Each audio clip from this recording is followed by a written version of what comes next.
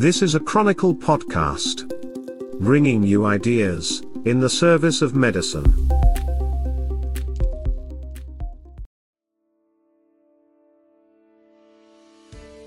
Greetings and welcome to Sheer Listening Pleasure with your host, me, Neil Sheer.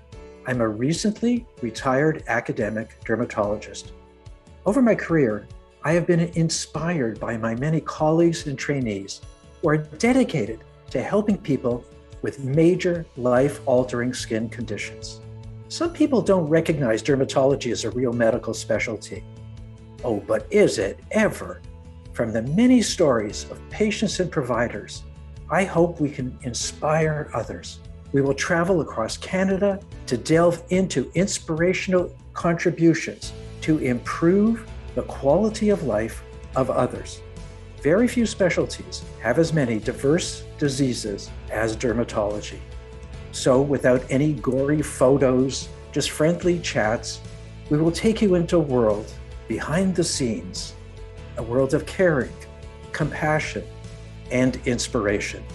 And of course, I want to give a very special shout out to our sponsors supporting the podcast from Amgen Canada.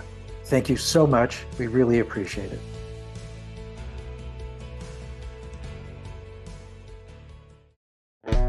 With knowledge beyond measure, discussions you will treasure. It's sheer listening pleasure.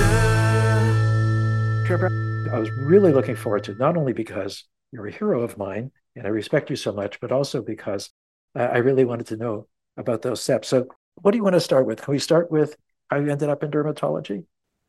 Yeah, sure.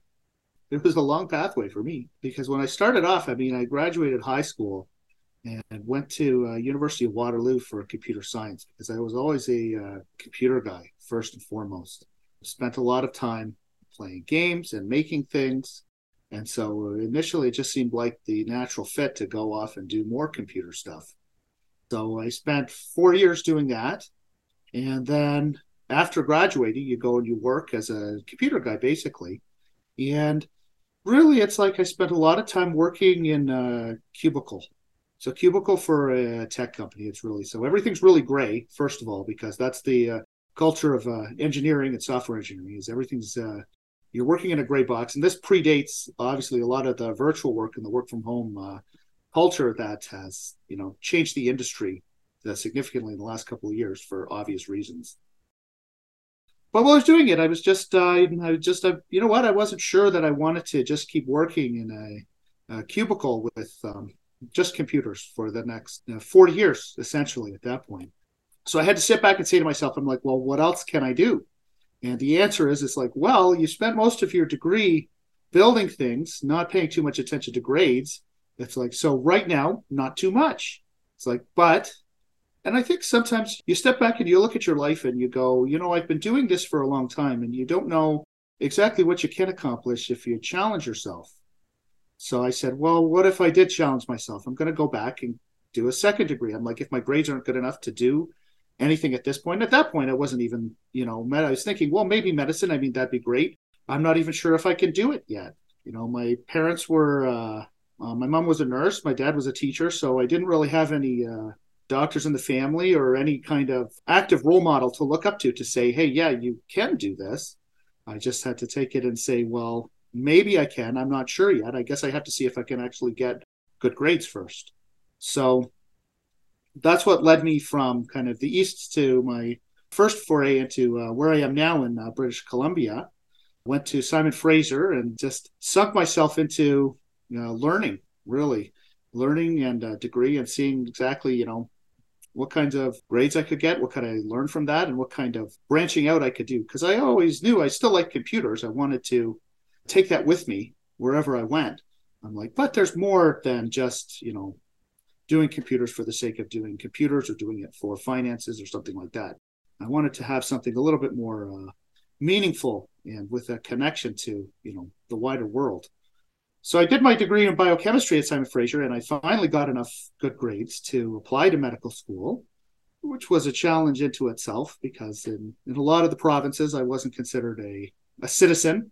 So I had to meet bars that I wasn't able to meet because they really wanted to take all the grades that I had and pool them all together, which didn't work out so well for me, unfortunately. It's like the schools that I got interviews were the schools where they said, okay, you know what, we'll take your best years. And thankfully I said, well, my best years are pretty good. So if we're going to do that, then I actually have a fighting chance here. And so that turned out to be Western University, which was then University of Western Ontario. And so that was the one place where I actually nailed the interview. And so all up to this point, I said, it was just let's see what happens. You know what? Again, no role model, no real guide. It's just, is this something that I can do? And let's see if this is a fit and see if I can get in. And I got in. So I got into medical school. I was like, wow, this is great. I have a chance to do something impactful.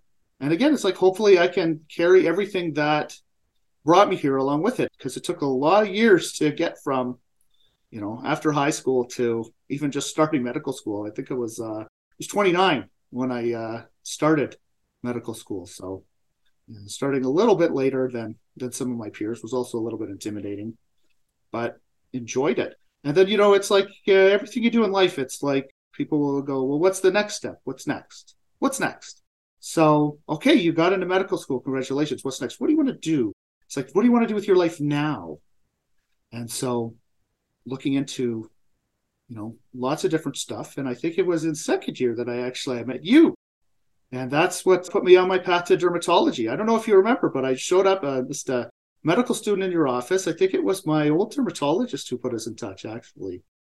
It was Kathy Fielka. Yeah. So I go in and I'm, of course, again, it's like looking back, it's like you feel very naive about the whole system when you have no exposure to it whatsoever. So you go in and you're like, hey, I want to do research, not knowing what research means or is, or, people do research for their entire life. But as a medical student, you hear, oh, I want to do research. Oh, you have to do research in order to accomplish anything. You have to do this thing. And of course, it's like the true impact of that is, well, you have to try to demonstrate an interest, and you're trying to see if it's a specialty is a fit for you, and you're trying to meet people within the specialty. It's like, that's what they really mean by doing research, of course, but unless somebody tells you that, you don't actually know that. So I remember showing up in your office and going, yeah, I'd love to do some research. By the way, I do all this computer stuff. And I remember you going, you know what? I don't necessarily need you to do research. It's like, I have other people to do research for me. It's like, but why don't you come and hang out and we'll see where this takes us. And so. I'm glad you remember it that way, because that's not the way I remember it. I was pretty mean. And I didn't mean to be mean.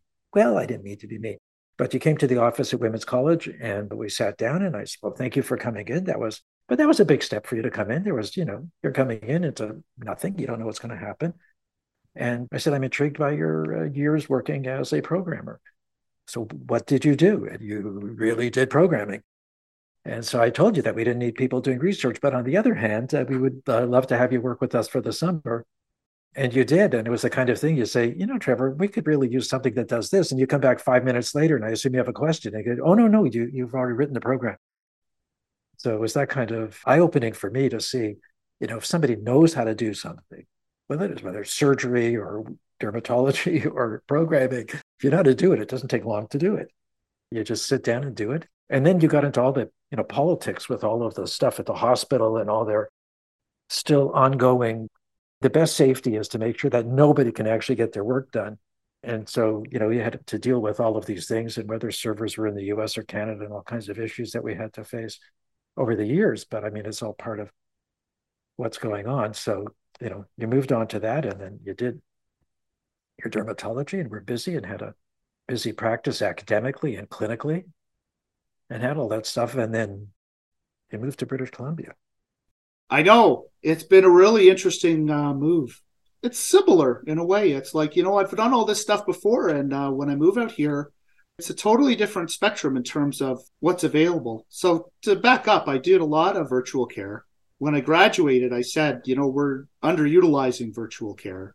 And I probably spent about, I graduated in 2016. So yeah, I spent 3 years almost banging my head against the wall in terms of getting people to accept that, there are ways of doing this that, don't necessarily compromise good medicine. It's like, no, you can't do everything with virtual care. It's like, but there are some things that you can do that can be very impactful for patients and very impactful for providers, which is a big thing that I think is missed with a lot of virtual care, is that, as a specialist, you have these relationships with primary care providers, the family doctors, the nurse practitioners, whether in urban or rural settings.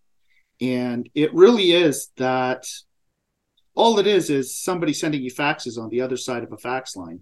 You don't necessarily get to build much of a comprehensive relationship with these providers who are sending you referrals. And really, the whole point is them asking you for help because they have questions. They didn't spend 5 years studying dermatology like we did.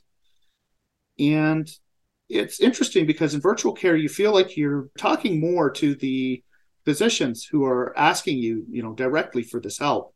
And so you're building these relationships that are, valuable and impactful and interesting to see how the struggles that primary care have in getting their patients dermatology access to begin with. But you're kind of building a relationship with them. You get to educate a little bit along the way. It's then everywhere that I've done this service, it's like they've seemed very happy with it. And even after moving from Ontario to British Columbia, most of the practitioners, they're like, well, yeah, but you're just moving across the country. It's like, it's not like you're leaving, forever. So you can keep doing the virtual care, right? And I said, sure, why not? And so it's just a very interesting experience from that perspective. So out here, there is very little in terms of existing virtual care infrastructure. In Ontario, we have things like the Ontario Telemedicine Network. Out here, it's a little bit more fragmented, and some folks from UBC and other places have built, really interesting pieces of the puzzle. So honestly, I'm in the process of hoping to build and see what we can build out here in terms of that. That's really interesting. So you're saying that, are you talking regionally, like in interior BC versus, say, Vancouver, or in terms of the things that are not quite as networked as they ideally would be? Yeah, so it's a similar problem to Ontario in a way, in that you remember from Sunnybrook, we would get consultations from everywhere in the province, because let's face it, most hospitals don't have an active dermatology service that they can rely on. So the problem is similar here in that the Vancouver and the Lower Mainland accept, referrals and help from places in their particular basin, but they don't have the resources and they don't have the dermatologists to serve the entire province. So my area right now in Kamloops is interior health. And right now we have, I think, 3.5 dermatologists roughly who are expected to serve, roughly the 500,000 people in the catchment basin for interior health. So, I mean, if you just open a fax line and start accepting referrals, it's, that the capacity is going to be over very, very quickly. But again, it's like if we can build some kind of comprehensive virtual strategy in order to, triage and assess patients faster so that they don't have to travel, 300 kilometers to be told that they don't have a skin cancer, or that you can, examine a picture appropriately with, good quality and the right technology and look at it and say, well, actually, you do have a skin cancer, so that needs to be taken out. And you can see that within a week or 2 weeks, instead of waiting the 6 months to, I just opened a month ago and my wait list is now up to 4 months. And I know that the dermatologists in Kelowna, their wait times are 9 to 12 months. So ideally, we have some other better system of getting through the volume of patients that needs to be gotten through. I know, talking to trainees of ours who've gone into places where there was really maybe not as much derm as there should be, and the wait times were so long. And so one example is, they saw somebody who was sent in for bad eczema, but it was really skin lymphoma. And, you hear these over and over again. They're the same sort of themes, of things that were missed because they couldn't see anybody. And yet for a lot of the virtual care in Ontario, we don't actually see people. We're talking to them, which is great for people who've been established. They love not having to spend 3 hours coming to downtown Toronto and looking for parking for 2 hours and all that stuff. So they love that. So when you're talking about virtual yourself, and I think you always wanted to see people first, and then you would do it virtually. But now are you able to do it all virtually? Can you see things that are clear enough to make you comfortable, or what works for you? Well, right now, most of the virtual care that I focused on is really, you could categorize it as peer-to-peer support, which is, a practitioner has a patient with a dermatology issue. They take some photos, they send the story to you, and you give some basic advice so that they can hit the ground running and, manage it themselves. And again, it's a very efficient method of practice. It gets patients faster care and faster advice from a dermatologist. It's not perfect because you're reliant on good quality pictures, which can be sometimes very tough to come by. And you're also reliant on the ability of the primary care practitioner to manage it, which, like you said, it's like if it's a skin lymphoma, then the correct action is probably to have the primary care practitioner send them to one of us so that we can have a lengthier discussion. And that can happen as part of a virtual platform. That can happen as, sometimes there's no substitute. You just have to come down and see us. And so, again, right now, it's like that's the model that we're working towards. It's like right now we have to, build things in the appropriate way. It's like you said, there's server, there's data considerations, there's privacy considerations. The benefit is that I've had to build this multiple times now in my career at multiple hospitals. So I can go in and say, well, listen, I'm pretty sure I know what privacy will be okay with and what legal will be okay with. And you have to strike a balance because like the perfect solution for, the tech, privacy, legal data side is going to be effectively unworkable from a physician and a usability point of view, because you can't have somebody needing to log in, to 5 different services and authenticate 8 different times in order to answer a simple clinical question, such as, I have a patient in Emerge who has a terrible skin rash. Can I just put them on prednisone and see them in clinic? It's a quick triage question that you can answer and get these patients out of Emerge. It's like, but you can't have practitioners or dermatologists spending 20 to 30 minutes in order to, circumvent the technology just to answer the question. It's like, but at the same time, you also can't just rely on, sending text messages over the plain open air with data insecure. And finding that balance has been my entire career to date.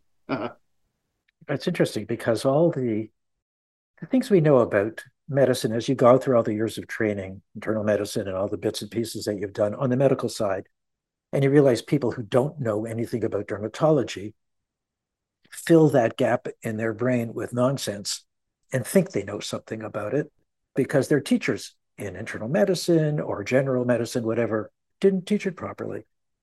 They say, oh no, you just do this. This always works. And if it doesn't, then you call a dermatologist, whatever. But over time, you evolve in your career with that kind of insights where you can see all these things that could be fixed and need to be fixed. And people do it in different ways. You're in a different edge. You're doing the real tech approach also to say, well, here are the medical complexities and the importance of dermatology, but here's how we can make this better for the whole system, keep people healthier, faster, and hopefully save some resource money, et cetera, over time and make it work. But I can't think of anyone who can do sort of what you do. Now, you could say that about everybody who's got their own skill set, but this is really unique and obviously very impactful. And the fact you've been in 2 major centers, if you think of Ontario and British Columbia, I think is quite neat. And just one thing I want to add to it too, that for people listening to this, that Trevor's won many teaching awards at the University of Toronto, chosen by the residents as being a best teacher. And so it isn't just this, tech guy or somebody who happens to be good at interacting with patients and prescribers, but also works with trainees. So really multifaceted, which is hard to do all that stuff. Or let's just say it's rare. Let's say it's rare. But as you explained your background, you sort of see how it could come to that. But the thing is, the world has changed too. It's not like you can look back and say, yeah, but here's what we did 15 years ago. It's the same now. Go, well, no, it isn't. And it isn't just topical steroids for everything. And It's access to therapies too. New therapies come out, and each province has their own rules about, you say, well, wait a sec. When I was in Ontario, I could get this drug and get people better, but I can't in British Columbia. What's going on? Oh, no, you have to jump through these hoops. Have you run into any of that already? Oh yeah, already. Um, there are certain medications, say for severe eczema, that were on the provincial formulary in Ontario, but have been rejected from the provincial formulary in British Columbia. So it's a transition. The demands are slightly different. The bureaucratic paperwork that you have to accomplish in order to prove to somebody that a patient needs a medication is slightly different, in my opinion. Maybe it's just because I'm new, but it seems a little bit harder in British Columbia than it did in Ontario. And so I'm honestly just glad that I had those 6 years of experience and contacts and good relationships to build on, so that when I'm asking, I have this patient that really needs this medication, can we possibly get it from the companies themselves? Then I have had better luck with that so far than with the provincial system. But it's a huge learning curve just in terms of the paperwork difference. Fair enough. And in the teaching aspect, were there trainees coming to Kamloops, or now that you're there, you're starting to be able to build a bit of a teaching program as well for family medicine trainees or dermatology or whatever? Yeah, so that was one of the selling points, is that Kamloops has a branch of University of British Columbia Medical School. So we have, I think, 8 full-time medical student trainees who stay in Kamloops the whole time around. And obviously we have lots of family medicine residents and, other non-dermatology residents who come through. So that was one of the selling points for me, that, okay, I can move here and I can still teach. And like, that's fantastic. So I was very happy to do that. I just had our first medical student rotate through last week, and it was great to start that up again. Oh, that's really good. That's really nice. And with the family trainees, when they stay there, is it like for 2 years or? I think the family medicine program is still, I know that they're looking at transitioning it to a 3-year program, but the UBC model is generally picking a site and you're staying there. So family medicine trainees will do their full 2 years here in Kamloops, similar to the medical students who will spend their entire medical student year here and have a combination of in-person teaching and in-person clinics and virtual teaching. One of the scariest areas, I think, for people who take a academic or not medical dermatology, perspective, where you're really looking at diseases, it's not cosmetic, you're not doing that, you're doing just really high-end medical stuff. If you know enough, you'd be terrified by how fast pediatric dermatology is changing and how quickly what you know is way out of date, even on simple things. And there's too much for us to learn. But do you have good access to Ped Derm there from where you're sitting? Well, fortunately, I still have good access to all of my Ped Derm colleagues back in Ontario, and I'm learning the spectrum here, learning who is accepting patients and just getting to know it. It's like, because I am the only, let's say, publicly accessible dermatologist in Kamloops right now.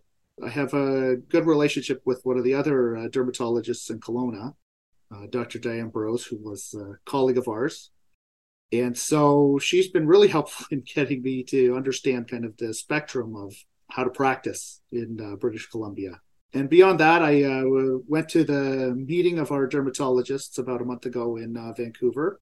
And so got to know some of our colleagues there. So it's interesting how every place seems a little bit, we're all practicing dermatology. Every place does it a little bit differently. Every place has its own feel and its own vibe and feels like its own separate community, which is quite cool.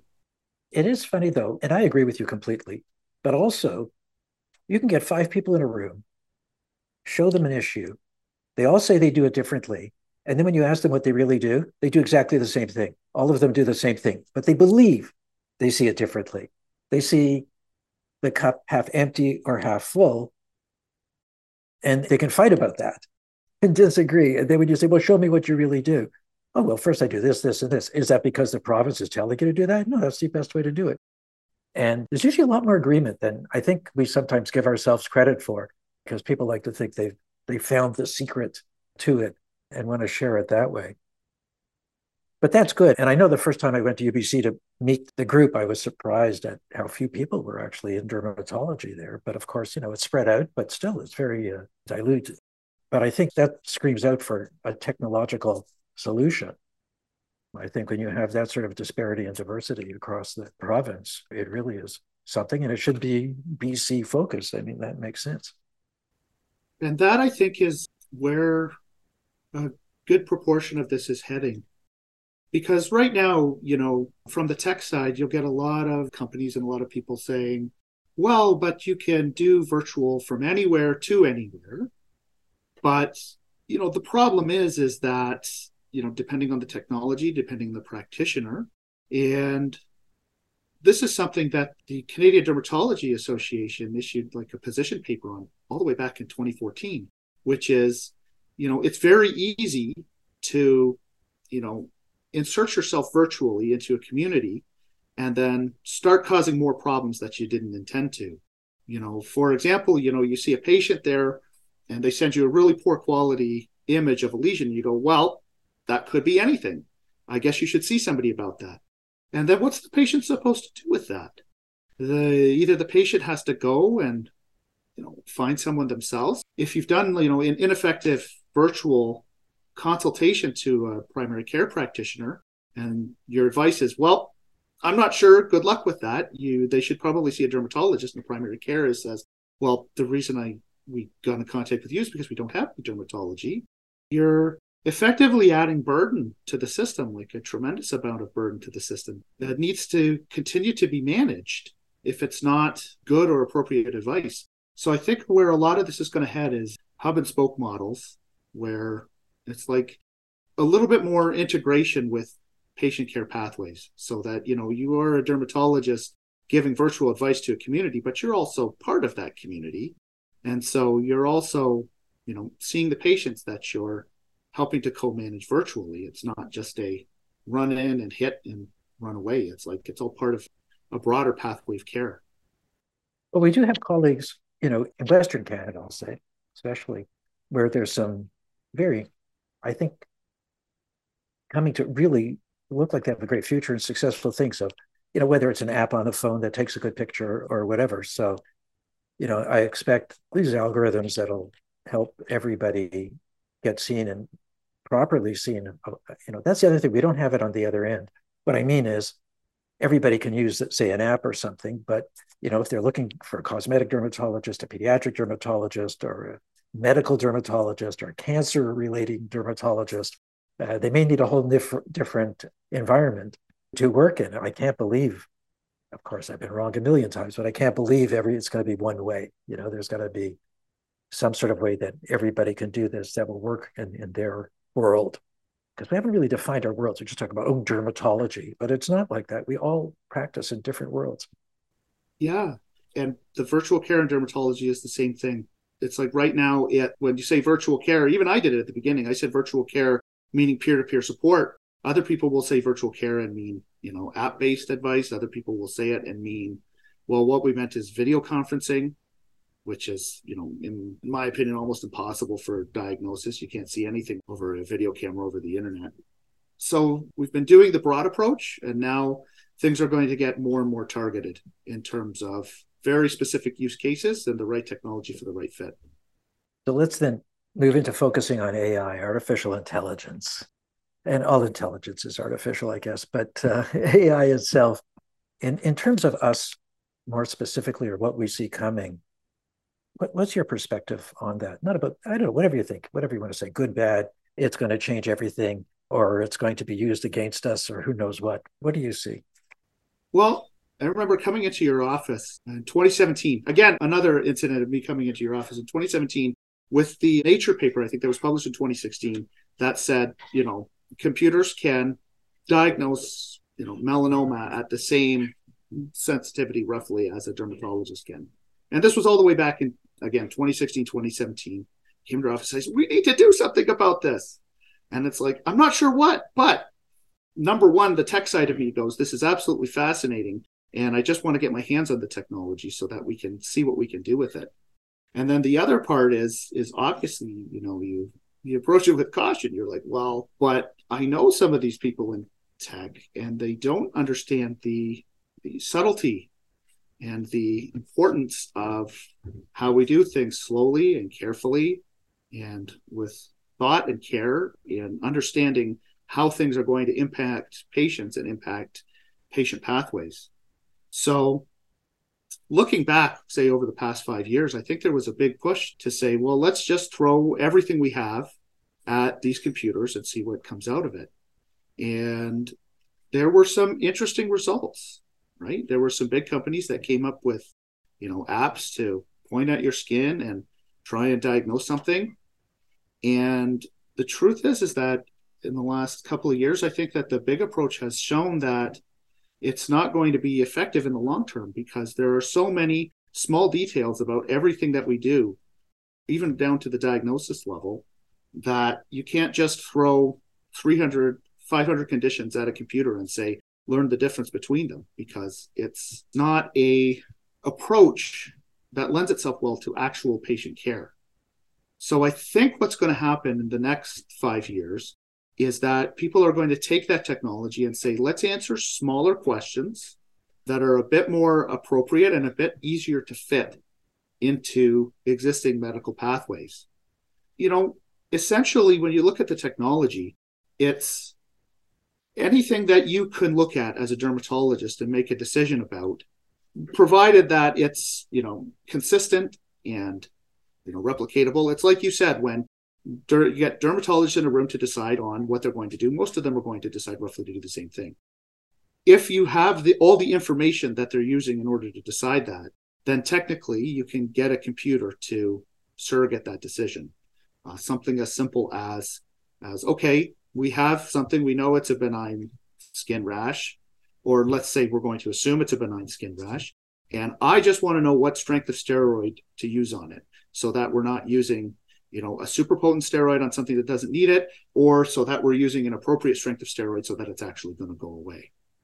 And so I think like small decisions like that, within a very confined context that can be proven in the literature, is going to be where AI is going to go next, in those kinds of tiny decision supports. That's very thoughtful and very workable.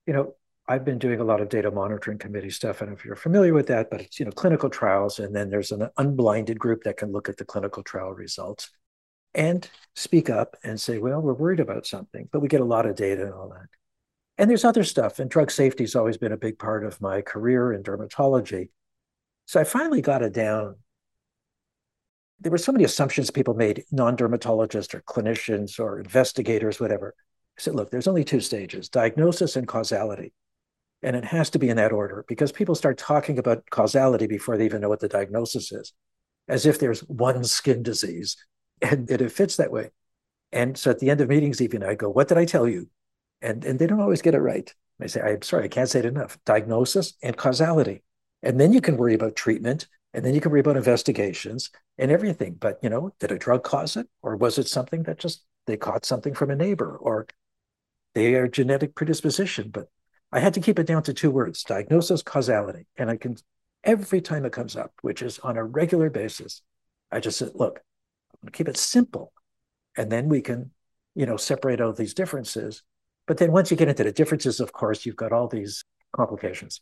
Things start to be not quite the same. There's overlap diseases, and, you have one skin disease. No, you might have 6 or 7, and 3 are overlapping and 2 are for something else, and whatever. But as you said, you have to start off with a simple model and understand it. And I think that it impacts on drug development and what the drug approvals are. They may approve it for psoriasis, but maybe it should be used for some pustular disease, or, there's all kinds of things that will have to come out. And dermatology has to have a voice in all of these. And you never know who you're talking to when you're talking to ministry people. Is their job just to say no, and the person who says yes doesn't actually exist? Or, is it some other platform that you don't understand? But, I think your voice is going to be very powerful for not only the province or even locally there, but I mean for the country, to be able to make sure that with all these different payers, and they say, well, Canada, drugs are covered. Well, no, they're not. The doctor's covered most of the time, and the drugs may not be covered, or you may not have access to things. So it's not necessarily, a perfect scenario. And it'd be nice to have voices like yours at all these levels saying, well, but here's how we can manage that. Yeah, there's a lot of things that are wrong. And, even when you see people who are not necessarily patients, but yet, they actually work in the access area, and then they get sick and say, well, you're going to have to go through 5 different drugs before I can give you the drug that actually makes you better. But there you go. That's the way it goes. And sometimes it works out. There have been other models that have worked out well, I think, for some of the, say, oral therapies, where if they're not working, but we'll give you those first before we do injections, and all kinds of things can work out as long as we collect the data. That would be nice. That's something. I guess people end on that, just on the idea. Is big data a big help or not? I mean, do you need to see what people got drug X in British Columbia and how many of them got better before you can make a decision, or is it just cumbersome and not worthwhile? Big data will be really helpful once we're sure that the data going into big data is correct and appropriate, because that has been the problem with medical data forever. People will call different conditions different things. People will call different drugs different things. And most of what's going on in big data right now is just trying to take the data that we have and make some kind of coherent sense with it, in terms of, can we reliably assume that when somebody calls it, Stevens-Johnson syndrome, well, but what if it's erythema multiforme major? Well, we only have one code for erythema multiforme, so we're going to mix up the minors and the majors and put them together. And so even just that is so difficult to sort out in most medical coding systems that I think it'll be really cool to see what comes out of big data once everybody starts coding everything the same. But even then, you're fighting back against human nature. Individual practitioners are going to code things differently.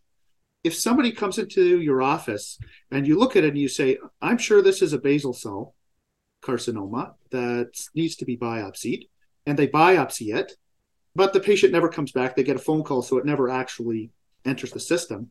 Well, some practitioners are going to code that as a visit for biopsy. Some practitioners might code that as unknown skin lesion. Some people might code that as basal cell carcinoma. And so if you were just asking the question, how many people came in for basal cell carcinoma that we thought and got a biopsy, immediately you can't answer the question without understanding how individual practitioners are using the systems. So that's where big data has to go next, unfortunately.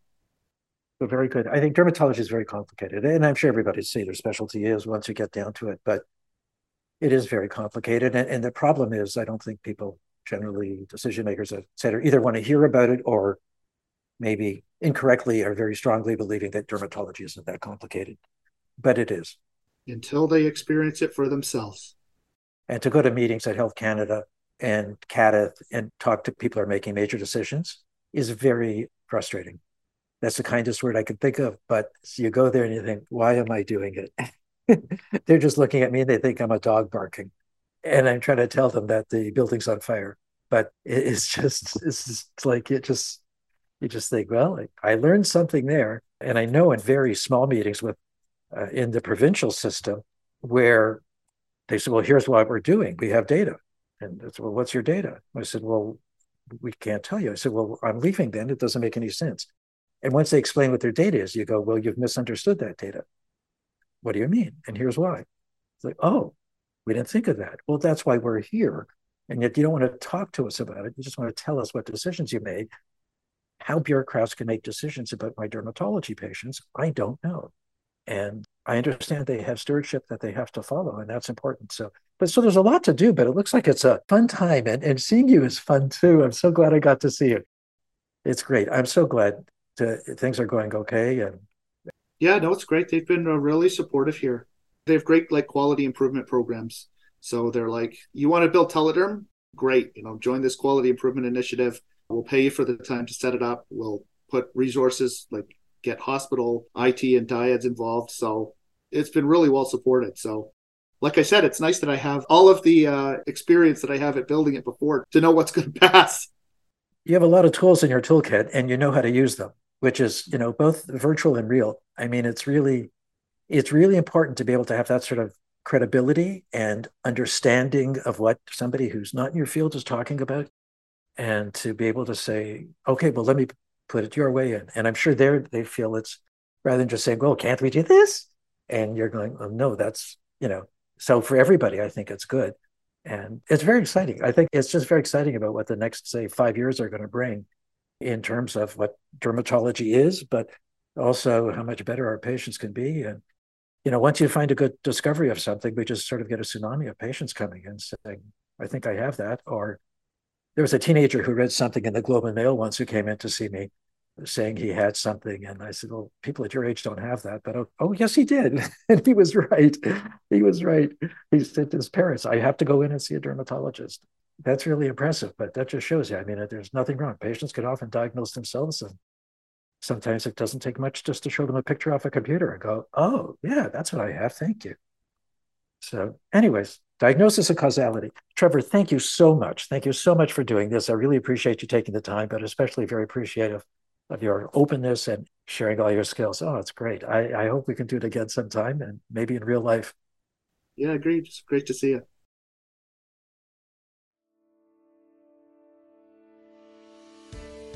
If you enjoyed this episode of Sheer Listening Pleasure, please do share it with your friends and colleagues. On our next episode, Neil will chat with another guest from the world of dermatology. To subscribe, go to www.derm.city or find the SLP podcast at Apple iTunes, Google Podcasts, Amazon Music, Stitcher, Spotify, or, really, wherever you get your podcasts. The producer is Jeremy Visser. Research for this episode came from Cristela Tello Ruiz, John Evans, and Kylie Rebenik. Support for this podcast comes from Amgen Canada.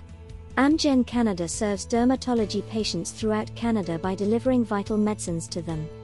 In addition, Amgen contributes to developing new therapies or new uses for existing medicines, in partnership with many of Canada's leading healthcare, academic, research, government, and patient organizations.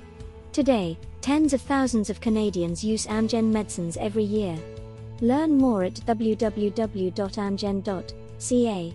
Send your comments to slp@chronicle.org. Until next time, be well.